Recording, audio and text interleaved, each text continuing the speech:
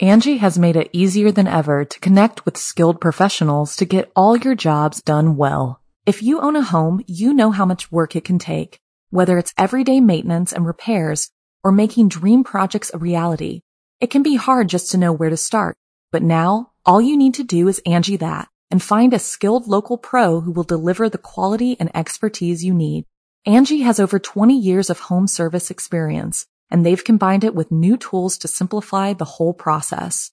Bring them your project online or with the Angie app, answer a few questions, and Angie can handle the rest from start to finish, or help you compare quotes from multiple pros and connect instantly, which means you can take care of just about any home project in just a few taps. Because when it comes to getting the most out of your home, you can do this when you Angie that. Download the free Angie mobile app today or visit Angie.com. That's ANGI.com. Horror Story is a podcast about strange and mysterious true horrors. My name is Edwin Covarrubias, host and producer of Horror Story. In the show, I have an episode called There's a Stranger in Your Walls, and it's about a woman that moved out of her home because she thought it was being haunted. But the truth happened to be even scarier than the ghosts. Other stories dive deep into the supernatural, like the one of the most infamous cases of real ghosts, called The Haunting in San Pedro. But if you're into mysteries, learn about the pilot who disappeared in the sky. All of these and more are available on Horror Story right now, with more episodes coming out every single week. You can search for the podcast by typing in Horror Story on your podcast app right now. The show is the one with the yellow letters. I'll see you over there on Horror Story. True Scary Story is a podcast about personal, terrifying stories dealing with the paranormal. True accounts from people who lived through strange and supernatural experiences, told directly by them. My name is Edwin Covarrubias, and for years I have been listening to stories from people who have shared their most frightening true experiences with me. There was one story recently called There's Something in the Closet, where Juanita tells us about her experiences growing up in a house where she would see objects physically move on their own, but the rest of her family would act as if nothing was happening.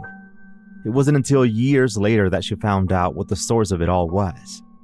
Which makes me wonder, if you were to witness a haunting, who would believe you? Come find True Scary Story by typing it into your app right now. I'll see you over there on True Scary Story. Chilling tales for dark nights.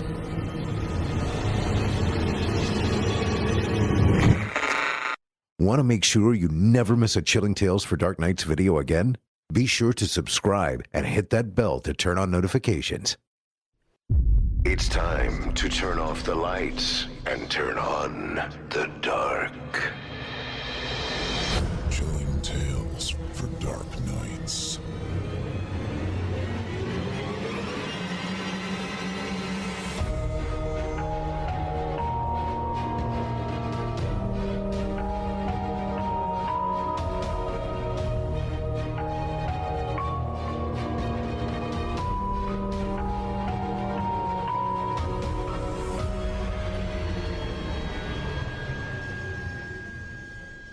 Good evening, listener. You're listening to Chillin' Tales for Dark Nights. On tonight's edition, we invite you to leave behind your safe reality and descend with us into the frightening depths of the most terrifying imaginations with two audio adaptations of frightening fiction about tormented travelers and nostalgic notes. I'm your host for the evening, Drew Blood, host of the Drew Blood Podcast, standing in for our friend Steve Taylor, and tonight I'll be your guide as we traverse the dimly lit corridors of your darkest dreams. Joining us tonight to help bring to life the frightening fiction of Chris Hollywood and Blake Earl Ray are voice talents Nick Garoff and Eric Peabody. Now, get your ticket ready, take your seat in our theater of the minds, and brace yourself. It's time to turn off the lights and turn on the dark. Our first story tonight is written by Chris Hollywood and performed by Nick Garoff. In it, we'll meet Andrew Rivers, who loves to travel for work. But one Thanksgiving weekend away from home, he finds himself stalked on the highways by small creatures with silver eyes. He can't seem to shake them, and each night they get closer and more brazen. What do they want, and how long will he survive on the road with them on his tail? Without further ado, I present to you, Find You, Follow You, Take You. Andrew Rivers traveled for business. Sometimes he took his own car, other times a rental. Rentals were a mixed bag for him, because he never knew ahead of time if he would get a decent car. This meant one he could sleep in. His SUV had enough room in the back to lay down comfortably when the seats were folded. It wasn't a bed and mattress, but it was surely cheaper than a room for the night, and he was anything if not frugal. With his business growing, Andrew was beginning to drive farther and farther to recruit more clients. Soon, he might have to start outsourcing, but he was a hands-on kind of guy and didn't know if he could trust anyone to do this side of the job. Plus, he liked to travel. His current venture was promising to be very lucrative, and although he was going to miss Thanksgiving, he felt it was worth it. Hours from home, he stood outside his car at a rest stop with a camera in his hands taking pictures. He'd never been this close to the Rocky Mountains before, and they were breathtaking, just like in postcards. Dusk was descending upon the world, giving the mountains a red glow. It might have been eerie, if it wasn't so beautiful. Further up the road, he pulled into his booked motel. He alternated the nights when he would slept in his car. He needed to look his best when meeting clientele and could only do so much without a shave and shower at least every other day. After getting comfy, he booted his laptop to check on the pictures he'd taken. They weren't all keepers, but most turned out okay. One puzzled him, though. He didn't remember taking it. It wasn't of the mountains at all.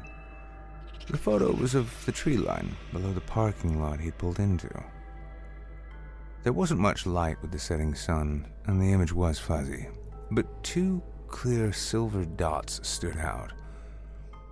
They might have been the eyes of some animal, or just specks of dust in the air, but for some reason, he found them unsettling, like they were something he was never supposed to see. Unable to get the image out of his mind, Andrew had difficulty falling asleep. The silver eyes followed him into his dreams, stalking him, showing up around every corner, in everyone's face. He woke in the morning, not the least bit refreshed, to find the words, "Find You," painted on his windshield in deep red, almost brown letters. Some kids playing a prank on him, noticing the out-of-state license plate, he figured. Upon closer study, the paint smelled wretched, and brought to mind horrific images of its true origin. Worse, it refused to come off. Andrew scrubbed and scraped, but it seemed baked on, as if it had been sitting in the sun all day. He ended up buying some glue dissolvent, and even that left some behind. The letters didn't take up much space, but they would be a distraction he didn't need while driving on unfamiliar roads. Still, he'd wasted enough time on it, as it was, and couldn't afford to linger any longer. Andrew continued on his journey, continued doing his job, and stopped to take pictures of the scenery. This time he was careful of what he captured, checking each snapshot after taking it, making sure nothing was watching him. When the time came for him to hunker down for the night, it took him a while to find a decent place. Each town was different, and he wasn't always able to find an abandoned building to park behind or someplace off the beaten path where he wouldn't be disturbed. Finally, he found a quarry that didn't appear to be operational anymore. It was quiet, perfect. Andrew had a few snacks to eat before climbing into the back to spread out some blankets. Due to the previous night's restless slumber, he fell asleep quickly. He was woken in the middle of the night by a noise he couldn't identify. It sounded like a large animal, a cow, maybe. He wasn't a livestock expert. Then he heard another sound, one he did recognize. Children's laughter. While ordinarily a joyous sound in the dead of night and the middle of nowhere, it was like something out of a horror movie. Accompanying them was the pitter-patter of feet running around his car. He wanted to get up and look outside, but truthfully, he was frightened. If it really was children, he had nothing to worry about, and he tried to convince himself such was the case. But the laughter was tainted by a wheezing sickness, a throaty rasp. It was deeply disturbing, and couldn't have belonged to a child. He didn't know how long he laid in his car listening to them. He hoped if he was quiet, they wouldn't know he was there and eventually go away. But things only got worse. The children became more brazen, knocking on his car, tapping on the glass. Occasionally the car would lurch as if someone had shoved it. Andrew eventually lifted his head to peek out the window, wanting to see what was going on, but saw only vague shadows dancing in the scattered moonlight. Suddenly the roof groaned under the weight of someone or something climbing onto it. A deep, guttural bellow rented the air before what sounded like a waterfall splashed all over the car. Horrible images of a beast vomiting on his car sprang unwanted to his mind. As the roof began to buckle, Andrew knew he could hold his tongue no longer. He shouted for them to get off his car, for them to go away and leave him alone. And it all stopped. It was now dead quiet. He risked taking another look outside and saw the silver eyes. The same eyes in the photo. The same eyes from his dreams. Then a child spoke. "Please let us in." It started as the voice of a little girl, but ended twisted and raspy. Soon more silver eyes joined the first, as did more bitter, raspy child voices. "Play with us. We won't bite. Be our friend. Come outside." Soon he was surrounded and hailed nonstop. Andrew grabbed his phone to call for help, only to find no signal. He knew it was likely to happen among the mountains, and of course, it would fail him when he needed it the most. Covering his ears and closing his eyes, he wished it would all go away. This couldn't be happening. Maybe he was just dreaming. Then he woke up. His blankets and clothing were in a knotted mess, and he was sweating profusely even though it was cold outside, but he had made it through the night. It was just a nightmare. But would a nightmare leave child-sized handprints all over the windows and a roof dented under the weight of some unknown animal, which now appeared to be sleeping on his hood, blocking his windshield?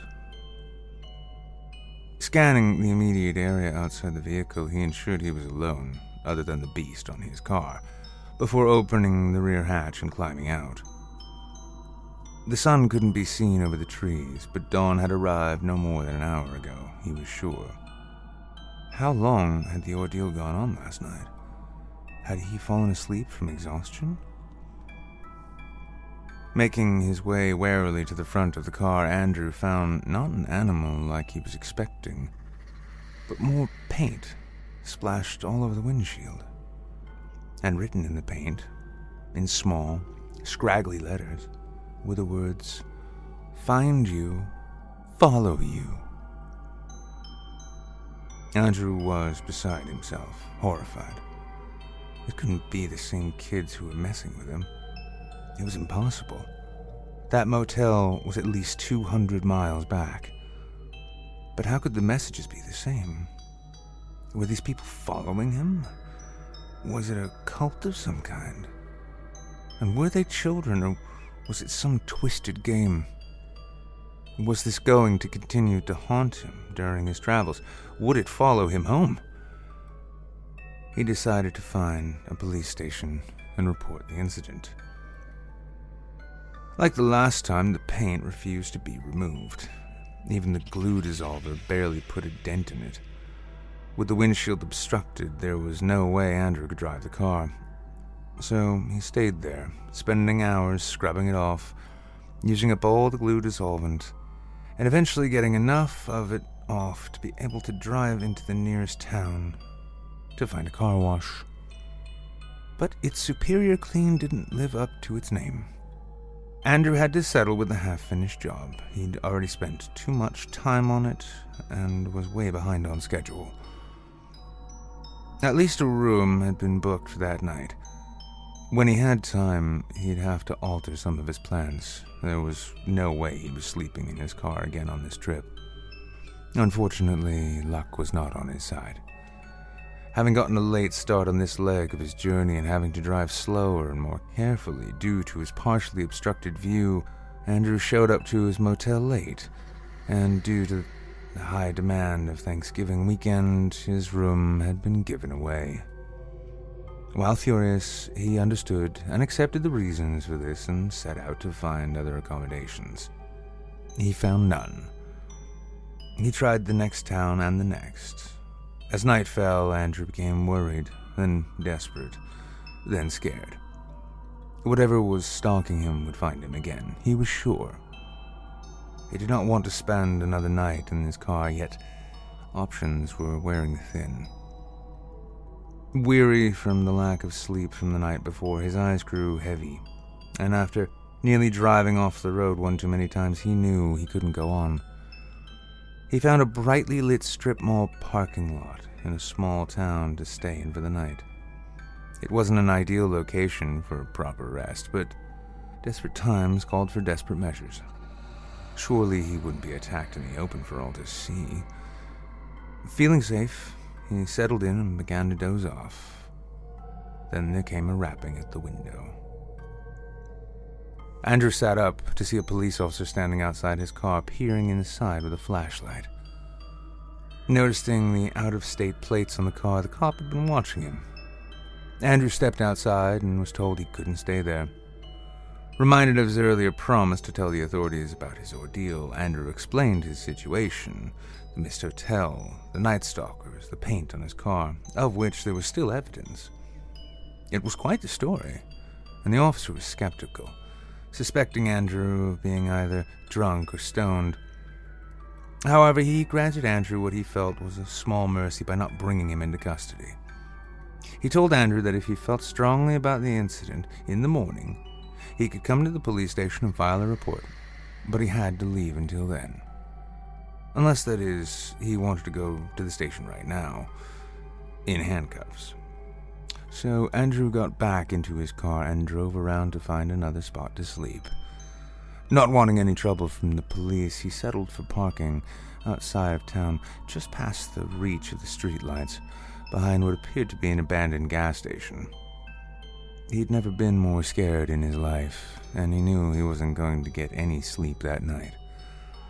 But since fear and stress can be exhausting, and since he'd slept little after his encounter the previous night, he was out quickly.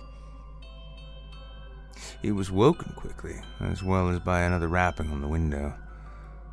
Assuming it was the officer again, Andrew sat up and looked out the window, but there was no flashlight this time. No policeman. Just a dozen or so pairs of silver eyes glinting despite the darkness. As he'd expected and feared, the creatures had returned. They hailed him again, pounding on his car, demanding to be let in or for him to come out. Their creepy, lilting voices trailed off in hacking, acidic warbles that felt like daggers in his ears. They said he couldn't hide from them forever. They said they'd find a way inside. They said they would take him. "What do you want from me?" Andrew shouted at them. The voices went quiet, and just the labored breathing of what sounded like much larger beasts could be heard. Finally, they began again, only this time their voices were excruciatingly deep, thumping into his ears like too much bass. "We want to play with you. We want to be inside you. We want you inside us. We want to taste you. We want to be you." All these answers came simultaneously, booming in his head as if they were originating there. He heard them all individually, somehow, but wished he hadn't. He wished he hadn't asked the question. He wished he'd gone straight to the police station, in shackles or not. He wished he'd never gone on this damn trip. The pounding on his car began again, with more fervor than before. Violent blows assaulted the side windows, and as they began to crack, Andrew knew he had to get out of there. He crawled over the seats to get behind the wheel and started the car. When the headlights came on, he saw something that chilled him to the bone. Shapes. Silhouettes. The light from his car did not touch these creatures, but he could see them through the illumination of the spaces between them, as if he were looking at a negative. They were the same size as children, only with pointed heads and long arms that reached the ground like a gorilla. And those haunting, silver eyes, they seemed to pierce right through him, turning his blood jelly, his legs to stone, his mind to mush. Angie has made it easier than ever to connect with skilled professionals to get all your jobs done well. If you own a home, you know how much work it can take, whether it's everyday maintenance and repairs or making dream projects a reality. It can be hard just to know where to start, but now all you need to do is Angie that and find a skilled local pro who will deliver the quality and expertise you need. Angie has over 20 years of home service experience, and they've combined it with new tools to simplify the whole process. Bring them your project online or with the Angie app, answer a few questions, and Angie can handle the rest from start to finish, or help you compare quotes from multiple pros and connect instantly, which means you can take care of just about any home project in just a few taps. Because when it comes to getting the most out of your home, you can do this when you Angie that. Download the free Angie mobile app today or visit Angie.com. That's ANGI.com. Then there was the big one, the largest shape among them. It was the size of an elephant, maybe larger, 12 or 15 feet tall. Like a woolly mammoth, it appeared to be hairy too, unlike its smaller brethren. Its breath sent billows of smoke into the chill air. Somehow finding the strength, both in mind and body, to put the car in drive, Andrew floored it. Chaos erupted. Most of the little creatures dived out of the way. Some of them landed on his car and began pounding on the windshield, obscuring his view. He turned on the wipers, but they did nothing. The bastards ripped them off and started beating his hood with them. He pressed on, not wanting to stop, to allow them to get inside. Then, abruptly, violently, the car halted. He'd hit something. Maybe a building. Something that wasn't moving. Throwing the car into reverse, he backed away, feeling the car sway and lurch as he climbed over lumps that weren't there seconds before. The way they crunched and squealed, he assumed he was running over the vile creatures, and this brought him no small amount of satisfaction. When he could put the car back in drive and hit the gas, the car barely moved. It slid around slightly, but seemed to have no traction. Reverse gear didn't improve the situation. He craned the wheel, trying to pry himself loose from whatever was holding the car, picturing piles of the black shadows under his wheels. He briefly wondered what color their blood was. Suddenly the car jerked, but not in the direction he wanted. The nose lifted and fell, and he fell back into his seat. Then he noticed the creatures were no longer on his hood, and his view was clear again, but he wished it wasn't. He was staring into the silver eyes of the giant beast. It must have lifted the car off the ground. Up close, the headlights still refused to offer any illumination. It was like peering into a void. The monster growled at him. As a last-ditch effort, Andrew remembered the dial on the dashboard. He switched it, turned on the vehicle's four-wheel drive, and punched the gas. The car jerked backwards, jumping out of the beast's grip, and tore away. He felt the bumps and jolts as he ran over more of the silver-eyed children. Then the ground fell out from under him, and that was the last thing he remembered.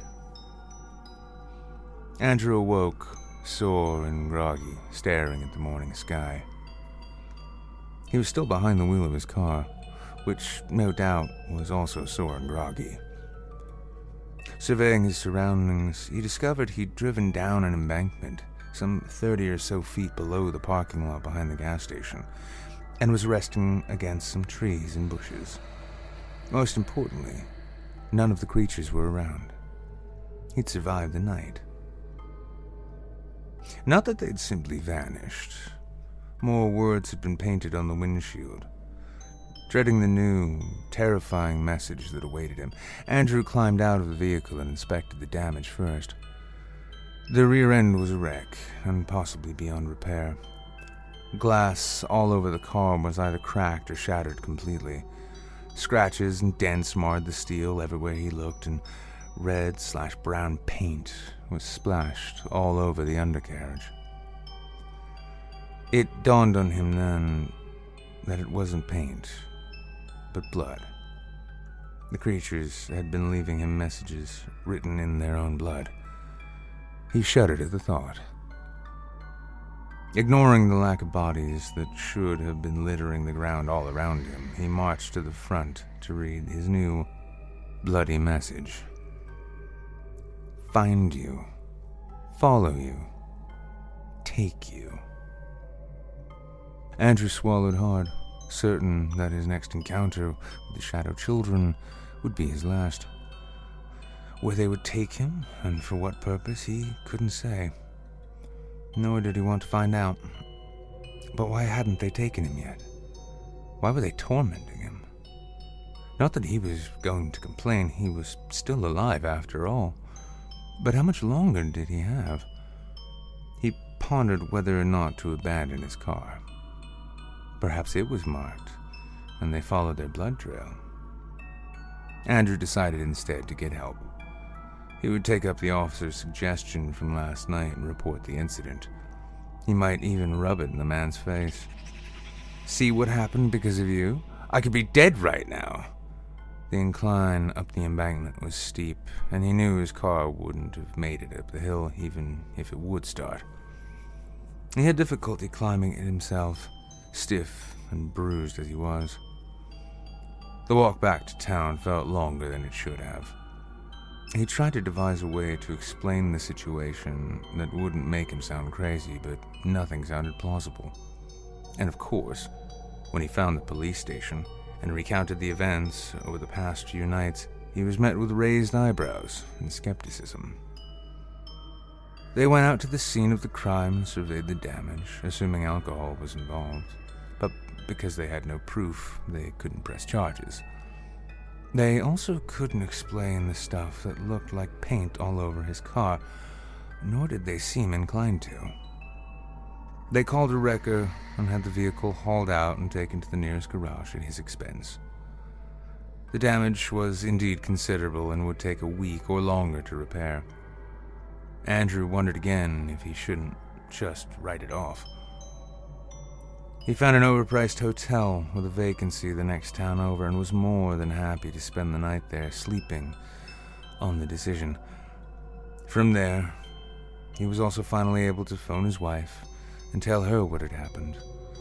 Rational as she was, she maintained that there had to be a logical explanation for it all. She told him to call back when he had the repair cost estimate, but he would never get one. A comfy bed and secure locks and windows did little to erase the memories of the last few nights, and Andrew slept fitfully. He jolted awake every other hour, thinking he'd heard a scratching sound or hushed voices, but he remained alone. In the early morning, he was awakened by a phone call from the garage telling him there had been an accident. An hour and a taxi ride later, he arrived to find his precious car crushed, nearly folded in half, and leaning against a tree. It looked like a piece of paper one had crumpled and thrown away. No one had any idea how it could have possibly happened. The shop owner had arrived that morning and discovered the wreckage. But Andrew knew who had done it, though he kept it to himself. He wondered if they'd destroyed the car because they couldn't find him. Or did that mean it was over? He wasn't marked. Otherwise, they'd have come for him at the hotel.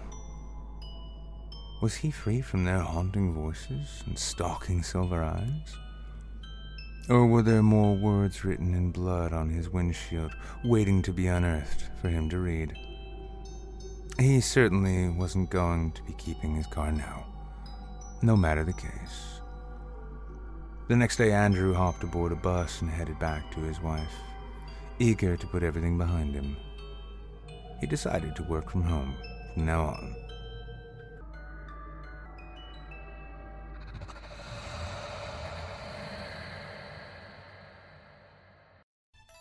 I hope you enjoyed Find You, Follow You, Take You, as written by Chris Hollywood and voiced by Nick Groff. To find more of author Chris Hollywood, visit simplyscarypodcast.com/Hollywood, spelled HOLLYWOOD, and you'll be redirected to his author profile on creepypastastories.com. Voice actor and 2016 Evil Idol champion Nick Groff's talents can be found on our very own Chillin' Tales for Dark Nights YouTube channel, as well as on past episodes of the Simply Scary podcast. You can also join Nick on his YouTube channel, Wizard of Cause. If you drop by, don't forget to let him know you heard him on this show. Up next, we got a second sinister story for you, as written by Blake Earl Ray and performed by Eric Peabody. In it, we'll meet a man named Edward Midge, a frustrated adjunct professor and record collector that finds a mysterious record that allows him to live the life of his dreams, or so he thinks. Now, without further ado, I present to you Dead Wax.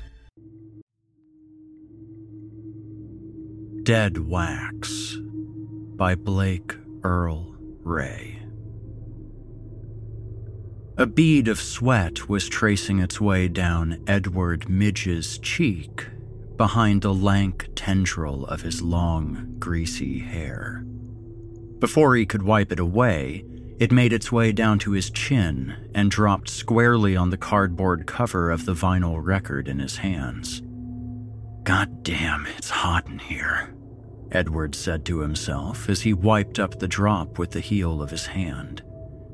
He looked up from the long wooden crate hand-labeled Punk and New Wave at the cashier standing behind the high counter. The cashier was frowning deeply at Edward. The store was small and dim. The lights were the kind of flickering fluorescent bulbs that obviously hadn't been changed in a long time. They buzzed at a frequency that was just barely audible. A large box fan propped open the front door, but it didn't seem to be helping much.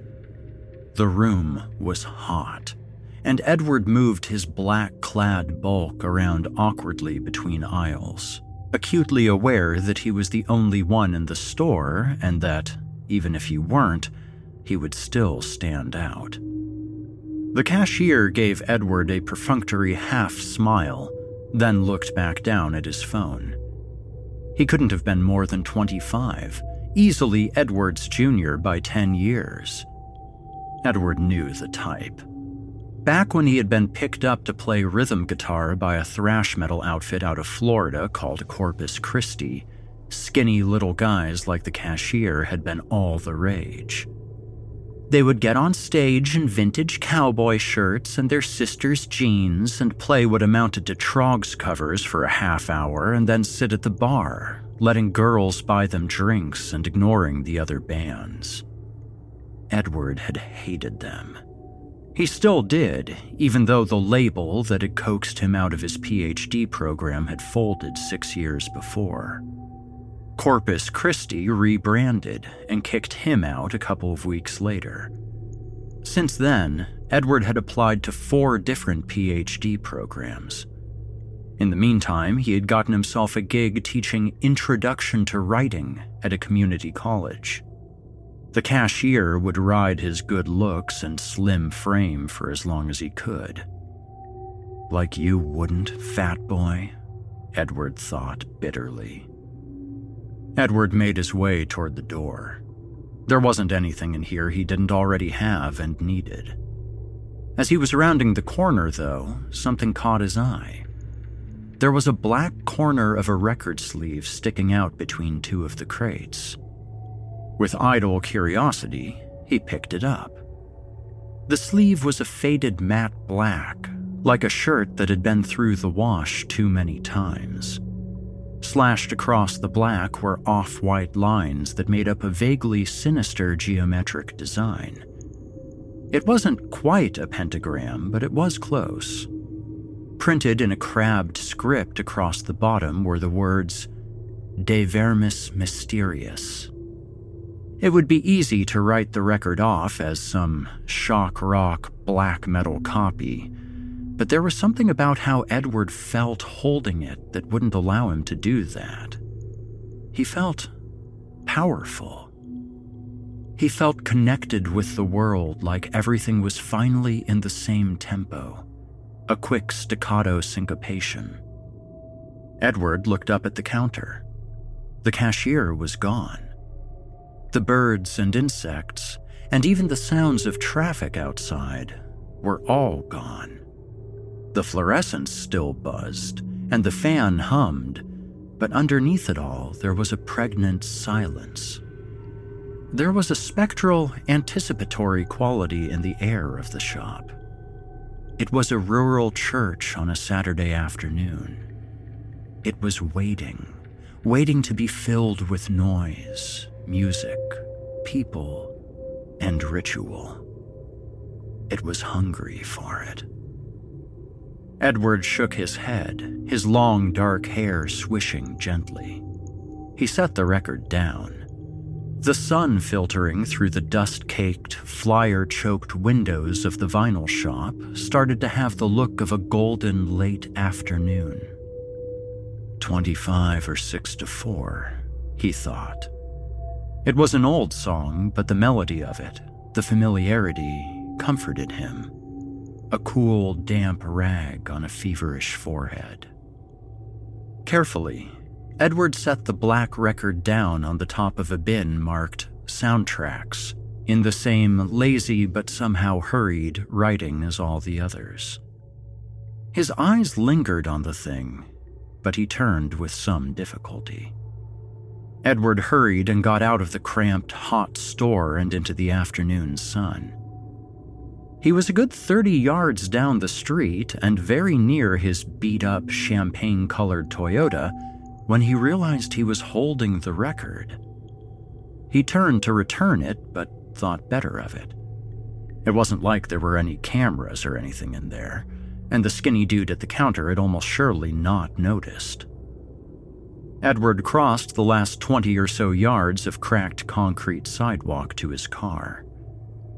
A fat, red wasp crept across the windshield, staring up at Edward with its utterly otherworldly compound eyes, swiveling its head in an unnatural, robotic way.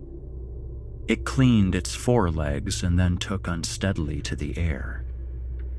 Edward spent most of his ride home irritably scanning through the radio for anything worthwhile. He was sorely disappointed. Everything seemed so banal and ordinary. Overplayed 90s hits gave way to uninspired pop, and it was all interspersed with the absolute nonsense that was drive-time radio banter. By the time he had surrendered and snapped off the radio in disgust and disappointment, Edward realized he was home and pulled into the parking lot in front of his building. It had been a long day, or at least as long as his days ever were. He had taught 3 freshman composition classes and graded papers in the sad, little communal office space reserved for adjuncts. It was a terrible room with the ceiling tiles bowing and sagging with age. The blinds were broken, and it was always dim in there. Some of his co-workers had taken to calling it the cave. Not to him, though. They rarely spoke to him. The thought of coming home to his cramped apartment had made his jaw clench up, so Edward had hit up the record store in an attempt to find something to listen to as he drank cheap beer on a gray couch that did not even come pre-assembled. Edward guessed he had at last found the record.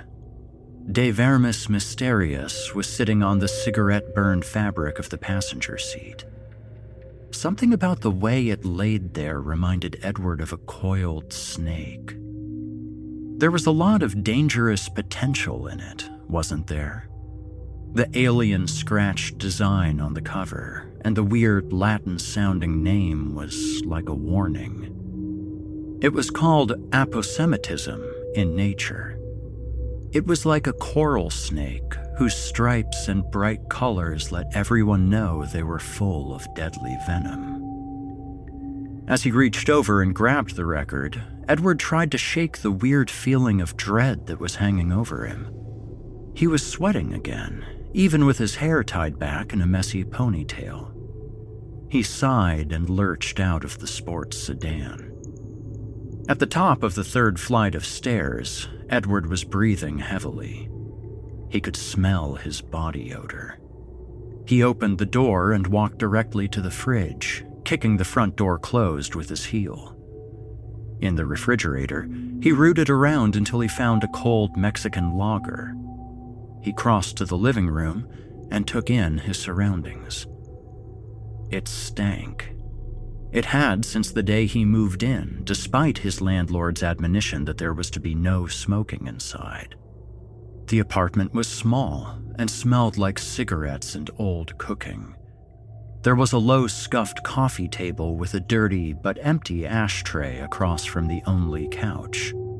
Propped against the sofa was his sunburst Takamine G series. It was in dire need of a restringing and setup. The only thing in the living room that didn't need replacing was his hi-fi system.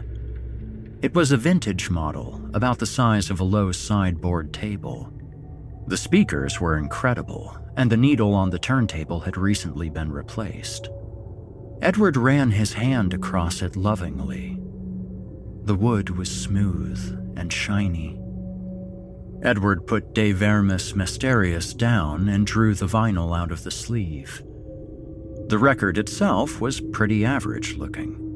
It had a red label with the title printed in gold. Edward cracked the beer, took a slow, grateful sip, and set the record on the turntable. He turned up the volume and set the needle into the first groove. He turned the system on and shivered. Nothing happened besides a slight popping static. Edward frowned. The player had been working that morning. He had been listening to Sabbath Bloody Sabbath as he got ready for work. He flopped his 300-pound bulk down on the couch and drained his beer. His eyes shut, and the image of Claire flashed through his mind. She was wearing the mint green tank top she had been wearing in class on Monday. Her black hair, cropped right below her ears with Betty Page bangs, swirled as she laughed at what some stupid fucking jock kid sitting next to her said. Her heavy tits bounced a little. Edward was getting aroused. At some point, he fell asleep thinking about the girl. Edward opened his eyes. The hi-fi was playing. He crossed the room in an instant and stared at the record. It was De Vermis Mysterious, and it was running backward. The sound was something between 80s synth goth and 90s lo-fi black metal. It was incredible.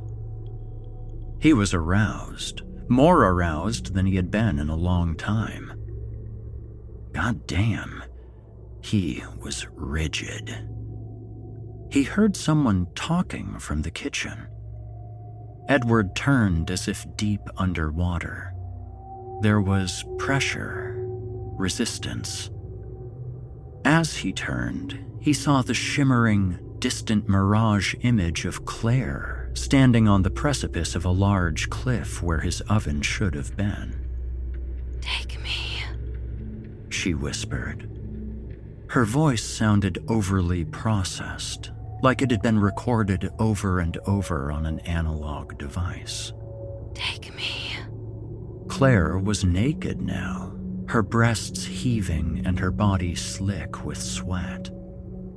Her stomach and thighs glistened orange and red in the light of a setting sun. She was in the middle of an orgasm, moaning and twisting in exaggerated ecstasy. The look on her face, however, didn't seem to match. Perhaps it was a panic attack. The excessive fear in her eyes made him wonder, but there was no way to tell. Edward was beside her. He touched her skin. It collapsed, rotten like old fruit. Edward screamed. The sound was feedback, a guitar with heavy distortion pressed against a half-stack amp. Edward's eyes shot open. His hair was plastered to his neck in wet hanks. De Vermis Mysterious was turning on the record player, the needle scratching impotently against the dead wax between the label and the grooves. Edward stopped the turntable. He put the needle gently in the last groove and began running the record backward. The music from his dream came bubbling out of the speakers with an insidious intensity. The screeching guitars and guttural vocals in some unknown language sent a thrill through him. He noticed the hair on his arm was standing on end. The feeling pumping through him was turning into pain. He pulled his hand away from the black disc, but it kept spinning. Edward sat down cross-legged on the floor. He stared so hard at the hi-fi, or maybe his eyes were closed, that he didn't notice when he wet himself. The afternoon sun was lying thickly on the carpet when Edward came to. He stumbled up and made his way to the shower. He reeked of urine, and his mouth was sour with bile. He had already missed his classes. Dressed and cleaned up, Edward arrived on campus with just 30 minutes left of his office hours. He sat in the parking lot with the air conditioner blasting, staring across the glittering asphalt at the building that shimmered in the August heat. He had lost almost a whole day. Somewhere inside, he knew the thought should trouble him, but it didn't. It all felt really distant, inconstant and wavering, like the buildings through the heat. The second or third track, it was hard to tell where one ended and the next began, of De Vermis Mysterious played on a loop in his head. There was a guttural chant perched on Edward's lips. It didn't seem to come from the record, but he had not known it before. There were drums behind it, booming and echoing before men had known not to play certain rhythms. Edward knew with certainty that certain melodies, rhythms, time signatures, and words came from somewhere else. The scales were all wrong. There was a pulsing dissonance in between halftones that crept up the spinal cord and lodged themselves in the deep, dark animal brain, hidden beneath the centuries of domestication. When Claire exited the English building and began making her way through the parking lot, Edward's eyes focused again. He took a ragged breath. He tracked her between the cars. She was wearing jean shorts that hugged her hips tightly and a light blue spaghetti strap top. Edward wet his lips with his tongue and rolled down his window. "Miss Watson?" Edward called. Claire's head snapped around at the sound of her name. She walked toward the car, confused. Dr. Mitch? Edward winced. "Professor," he corrected. She had crossed to the car and was standing with her textbook, an asinine collection of example essays he had been required to assign, pressed protectively against her chest. Edward looked around. The parking lot was surprisingly, fortuitously, empty. Edward struggled up out of the driver's seat to stand in front of the slight young student. "Do it now," a voice in his head said. He wondered what it was exactly, feeling the knowledge just beyond his mental grasp. Sorry, Claire said with a quick glance around. If she noticed that the world around them had emptied out, she didn't recognize the danger. Why were you not in class today? Are you sick? "Now, Edward." The voice was more insistent. Something about it made Edward think of someone holding a heavy door open. We all wrote our names down on this piece of paper for attendance. I have it here. I didn't really expect to, see you, I guess. The girl fumbled around, pulling a piece of loose-leaf paper out of her book that was creased and folded meticulously. The heavy door in Edward's mind was closing. "That's very responsible of you," Edward said. The girl smiled, extending the paper to him. "Now!" the voice hissed in an urgent, demanding tone that made Edward's teeth hurt, like he had gulped freezing water. Edward smiled at Claire, only just then realizing he had been holding a hefty claw hammer. It was the black-handled one from his junk drawer he had inherited from his permanently disappointed father and had used to hang pictures and, one time, fix the bathroom cabinet. The weight of it was nice in his hand. "I love you," Edward said. It was true. He did. He felt terrible for what was about to happen. Claire's eyes went wide, and Edward couldn't be sure if she noticed the hammer or not. Either way, there was no time to waste. He brought the hammer down, hard, right between her eyes, which Edward saw for the first time had tiny flecks of hazel in with the green. They really were striking. Claire moaned and dropped to the concrete, the book flopping out of her limp arms. The paper sawed back and forth through the air toward the ground. As she collapsed, her head struck the ground hard enough to bounce. Her feet jumped and skittered on the pavement. Her mouth was moving, but she wasn't making words. There was a semicircular rip in her skin between her manicured eyebrows, just below her bangs. It was already bleeding badly. Edward brought the hammer down again, causing a loud pop underneath the dull thump as her pretty, wide eyes rolled back in her head. Her body was still. Edward scooped her up in his arms, easily managing her weight.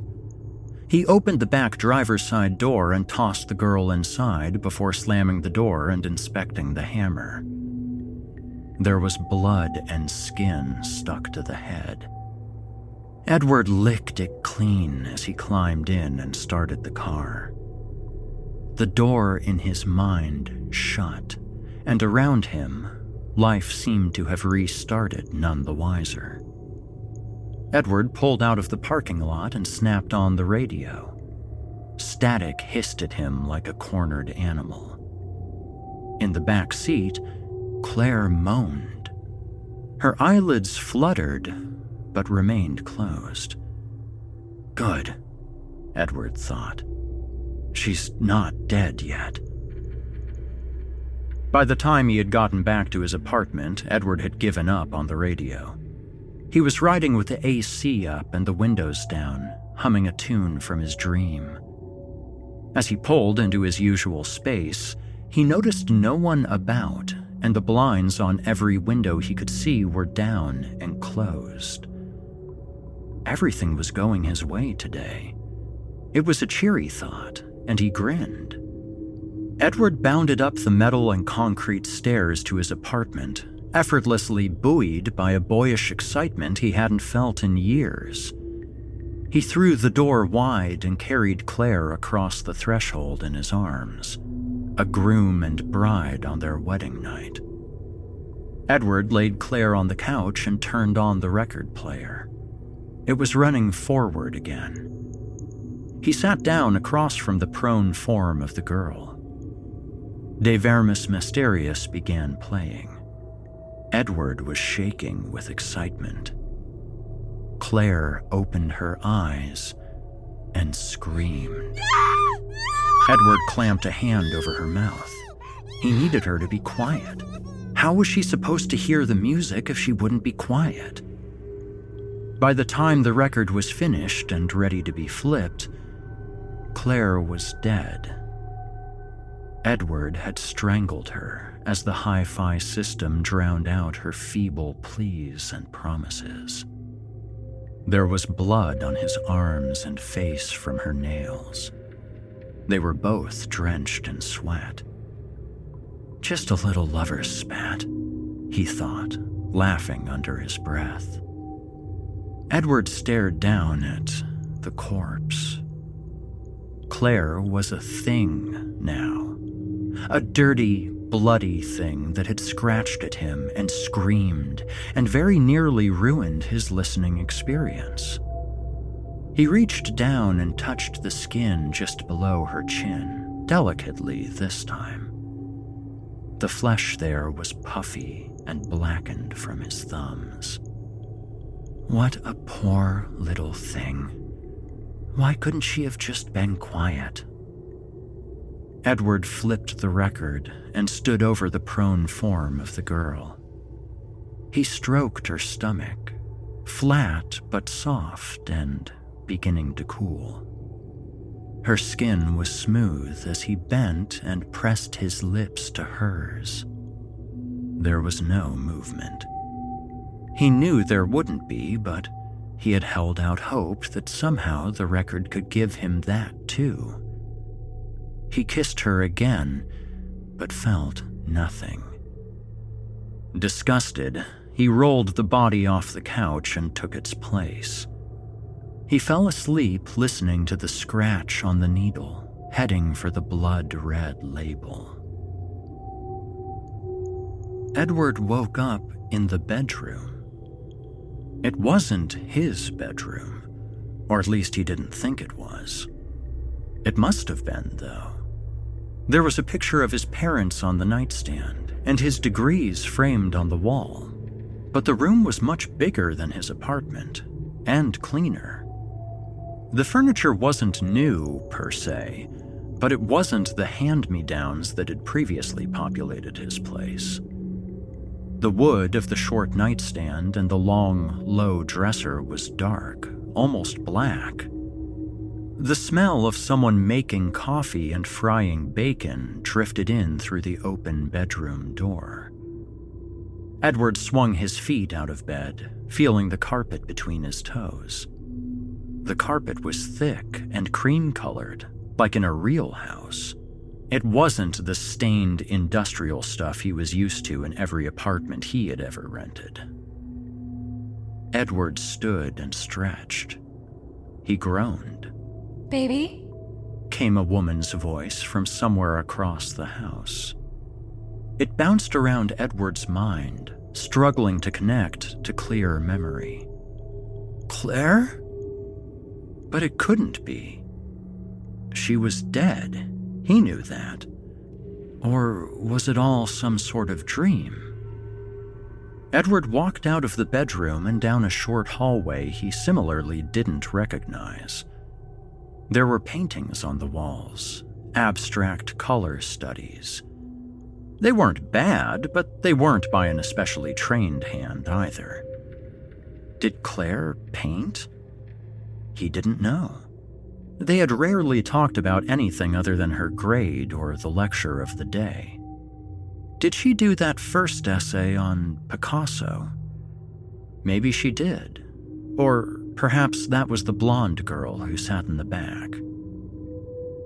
Claire came into view in the kitchen doorway, wearing his faded Melvin's shirt and a pair of pink bikini underwear that just barely peeked out from beyond the bottom hem of the shirt as she stretched up to open the spice cabinet. Edward froze in the doorway. The day before came rushing back to him. The hollow, wet thump of the hammer. The feel of the strained tendons of Claire's neck under his fingers.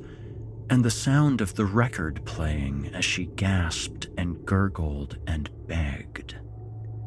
She had begged. I'll do anything! She had cried. Anything but be quiet. Sorry, no extra credit this time, he thought, laughing silently. Good morning, Sleeping Beauty, Claire said as she turned and saw him. She smiled.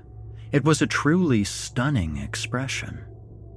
Edward smiled and sat down at the table. Claire came over with 2 plates piled high with scrambled eggs, thick-cut bacon, and a potato and onion hash. Edward ate heartily, smiling dumbly at Claire between bites. She smiled back. They didn't talk. It was rude to speak with a full mouth. She truly was a great cook. There was a flair to the food and precision that spoke of someone who took great pride in any form of expression. Edward loved her for it. As the food dwindled, Edward noticed that the silence in the room was almost complete.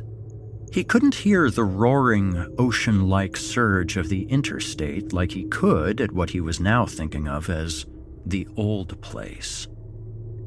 Claire's fork scraped her plate, and Edward winced. He could hear her chewing, and it set his teeth on edge. He swallowed hard. "Honey," he said, trying out the pet name for size. Claire didn't react, so he knew he called her that often here in this home. Did she live here? She certainly seemed to know where everything was.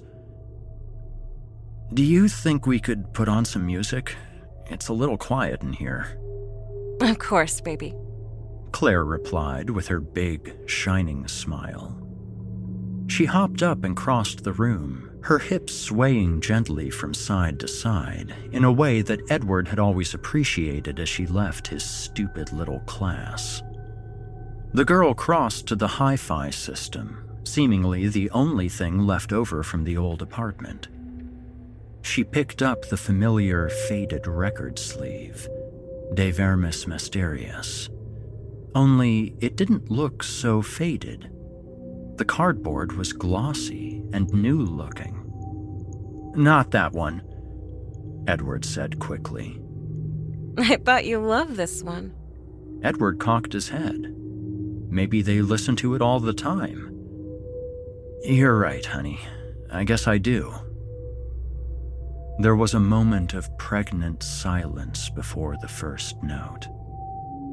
The first blast of feedback and distortion came pouring through the speakers, filling the room like smoke. He grabbed the long-bladed knife that Claire had used to cut the vegetables. Edward reveled in it, breathed it in, and swallowed it. He hid it down by his side and crossed the room to stand behind the girl and smell her hair. It was lightly floral. There was a hint of husky vanilla coming from the nape of her neck.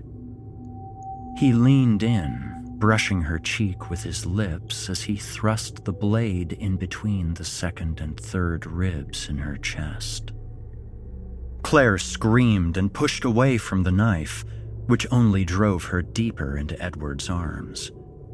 He wrapped her up tightly, feeling the squirm of her surprisingly muscular body against him. She really was sexy. In a flash, he struck 3 more times. The initial resistance, followed by a sudden give, made his stomach feel like he was falling. Claire began to gurgle and sputter as blood filled her lungs. 2 more strikes and it was over. He lay down on the big couch and listened to the record, drowsy and satisfied. The body crumpled in front of the record player didn't move. "I love you, honey."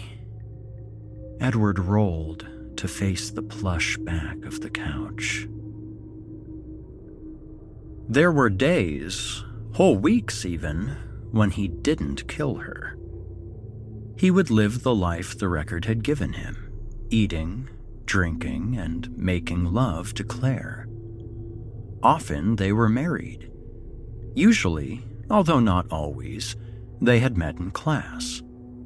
Most of the time, he was fully tenured and lectured on music at the university. Claire called him Doc in those lives. Always, though, his inevitable bad luck would creep back in. He would show up to work drunk or try to seduce another student and get himself fired. If things went on too long at home, the tedium of everyday life would creep in. He and Claire would argue. He would forget chores. He would have to reset. One morning, after a night spent beating Claire to death with a heavy lamp, he woke up sore. It wasn't entirely unusual. He had often woken up with the little scrapes and bruises from the day or night before still lingering into the new world. Claire wasn't in bed. That was fine. The one thing that seemed most consistent was that the girl was an early riser. He padded from a king-sized bed in what looked to be a professionally decorated room into the master bathroom. It was all white tile and shining brass fixtures. "You've got a lot of scratch this time. It wouldn't be too bad to hang out here for a while." Edward stood over the toilet, popped his spine with his hands pressed to the small of his back, and took a piss. Passing a mirror, he noticed that his hair and beard were much more coiffed and trimmed than usual, professionally styled in a precise way. His gut, which was always big, looked smaller. Edward patted it appreciatively. Perhaps he had found a life he wouldn't want to trade. Edward found his way into the living room. It was breathtaking. The room was decked out in black and white furniture and accents that looked expensive in the modernist, subtle way that truly quality pieces often do. Professional oil paintings were hanging up on the walls. They had Claire's flair for color and bold brushstrokes. The paintings were much more studied and experienced, though. Time to perfect it, Edward thought. We must be so happy here. "Honey?" he called, looking around the room. There was no answer. His eyes swept the room, settling on the only thing out of place, Edward's old hi-fi system. Claire was sitting in front of it, with a large pair of headphones on and a record sleeve loosely tucked into her left hand. She was heavily pregnant, but wore it with a glowing grace that Edward found awe-inspiring and erotic at the same time. She smiled widely at Edward and let the record sleeve drop to the floor. It was De Vermis Mysterious, a tattered old copy. His copy, Edward noted, had not looked like that in a long time. Edward's blood ran cold. There was no way of telling how long she had been listening. God damn it. Maybe he could escape. He didn't know the house. There was no apparent front door. She knew the house, though. She always did. She stared at him, her eyes flashing. The lives, the worlds, the murders. They were all right there in the depths of her knowing eyes. And they were deep. So deep they felt like the crushing depths of a dark ocean trench. There was no light there, and no air. Sweat made its way down the back of his neck. He swatted at it. Claire, for her part, sat coiled, a venomous beauty about her. Good morning, sleeping beauty, Claire said as she raised her right hand, leveling the revolver at his face. Honey, please, Edward pleaded, holding his palms up to her. Could he talk her out of it? She ever talk you out of it, fat boy? Where would he go? Would she wake up next to him in the kitchen making breakfast? Of course not, said a chuckling voice in Edward's head. There were only so many grooves in a record he knew. He looked across at the turntable as the needle finished off the first side. It scratched, skipping into the dead wax. Claire had not moved the revolver or taken off the headphones. The hair on her arm was standing on end. The last thing that passed through Edward's mind was how the morning sunlight made Claire's green and hazel-flecked eyes so goddamn pretty. They were so sharp and pretty, it hurt. Claire pulled the trigger. Edward wasn't even alive long enough to hear the report. A mist of blood and brain splattered against a canvas covered in bold swipes of yellows. The body fell back against the wall in a broken, useless heap. Claire stood, turned the record over, placed the needle into the first groove, and turned up the volume. She sat back down on the plush carpet, crossing her long legs and leaning back against the side of the record player. She sighed and rubbed her stomach, full of life and hope. She closed her eyes and dreamed of a better world.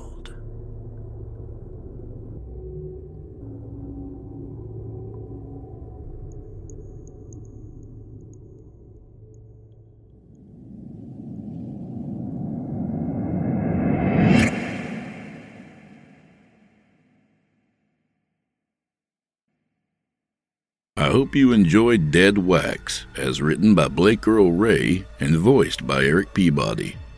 If you enjoyed Mr. Peabody's performance, you can hear more of him on the Chillin' Tales YouTube channel, where he holds the second place championship title for 2019's Evil Idol competition. You'll also find more of his work on his website at www.vikingguitar.com. If you check him out, be sure to give him a thumbs up and leave a kind word whenever possible. and tell him you heard him here on this program. It means a lot to us. To find more of award-winning author Blake Earl Ray, visit simplyscarypodcast.com/Ray, spelled R-A-Y, and you'll be redirected to his author profile on creepypastastories.com. Be sure to let him know you heard him here. You won't be sorry that you did. Now, our weekly descent into the depths has just about come to a close.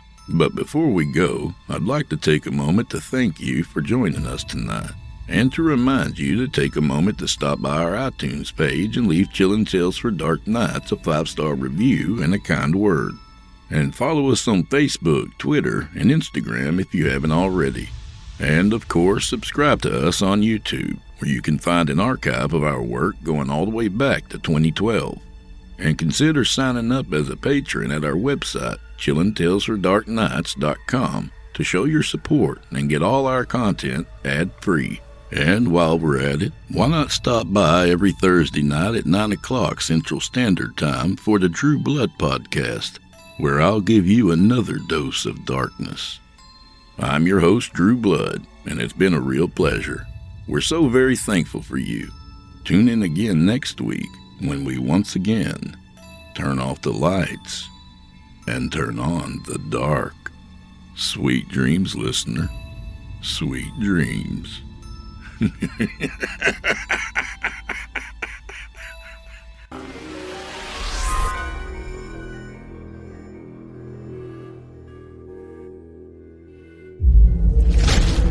Chilling Tales for Dark Nights.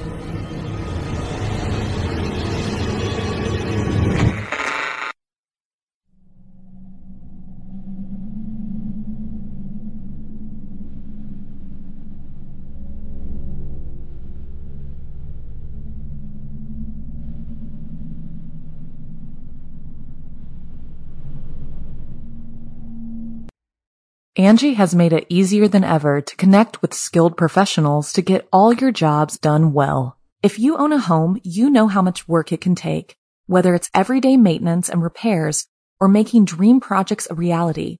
It can be hard just to know where to start, but now all you need to do is Angie that and find a skilled local pro who will deliver the quality and expertise you need.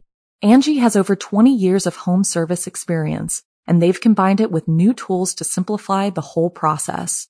Bring them your project online or with the Angie app, answer a few questions, and Angie can handle the rest from start to finish, or help you compare quotes from multiple pros and connect instantly, which means you can take care of just about any home project in just a few taps. Because when it comes to getting the most out of your home, you can do this when you Angie that.